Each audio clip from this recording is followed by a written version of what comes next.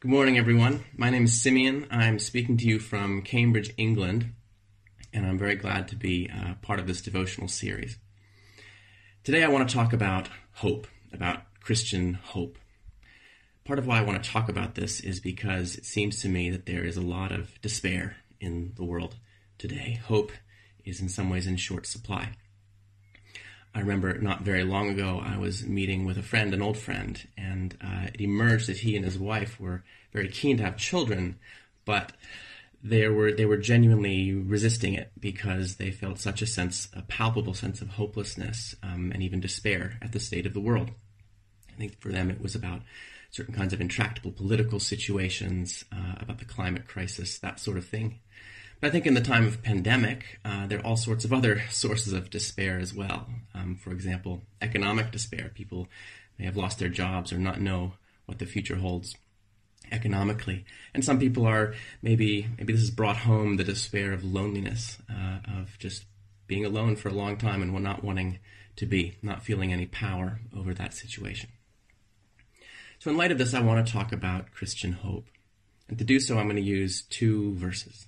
The first is from Romans 8, chapter 8, verse 24.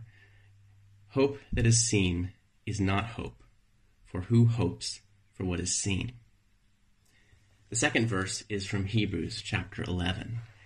For faith is the assurance of things hoped for, the conviction of things not seen. So I think an implication of both of these verses, which are saying something very similar, is that whatever hope is, it doesn't reside in what we can see. In fact, the verses sort of imply that what we do see, the perceptions we have of the world around us and how it works, will be despair-inducing. That when we look at what's around us, we may not see reason to hope. Hope lives somewhere else. I'll never forget when I was first married. Bonnie and I moved over to England. We flew across the sea to start grad school.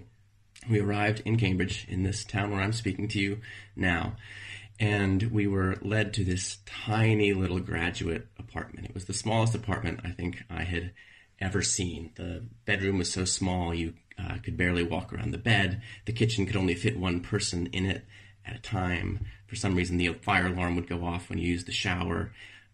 It was pretty brutal. But what I specifically remember, and I'll never forget, is that Bonnie, my wife, my sort of new wife, the sort of new hope that we had, we walked in and she looked around and burst into tears.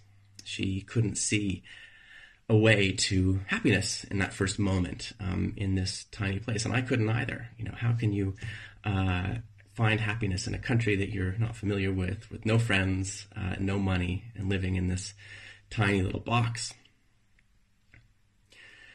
So the idea that I want to present to you today is that Christian faith operates according to a logic or a horizon that is very different from the logic of we ourselves see when we look at the world around us.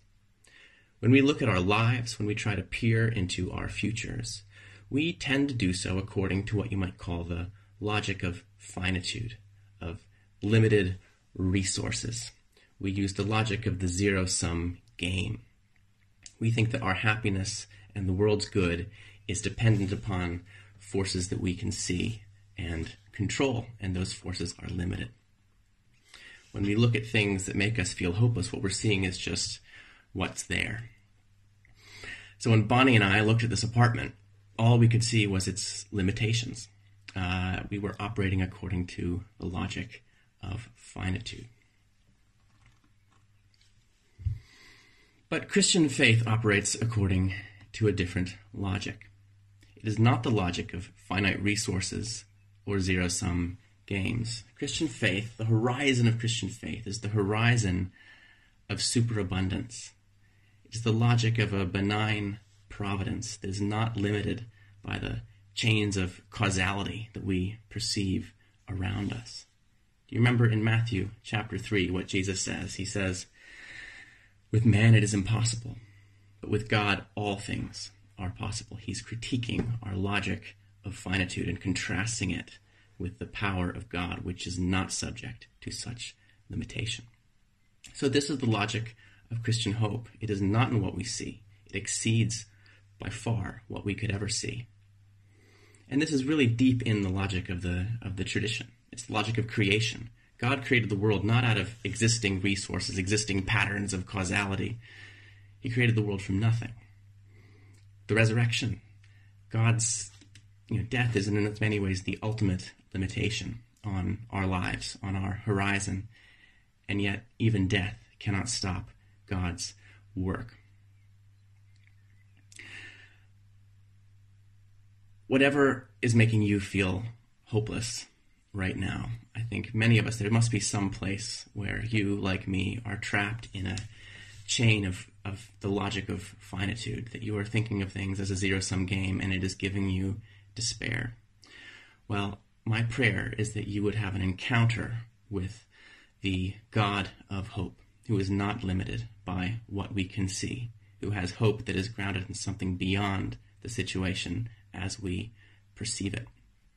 When I look back on that little apartment, which is just half a mile up the road from here, when I look back on it now, I don't see this tiny place of limitation and suffering. I see it as the gateway, as the incubator, as a place that is pregnant with the whole of our future, with so much that is good in our lives today comes out of what was made possible by that tiny little apartment. A professional calling, deep friends, a culture that we love here in England, and perhaps above all, our 3 children who are downstairs doing homeschooling during lockdown. These 3 amazing children, 2 of whom were born just down the road from that apartment. So when God looked at that apartment, he didn't see the limits. He saw our future, a future filled with hope. So my prayer is that for all of us, that would be what we see today, in whatever situation is bringing despair, that you would see not the human logic of finitude, but God's logic of hope.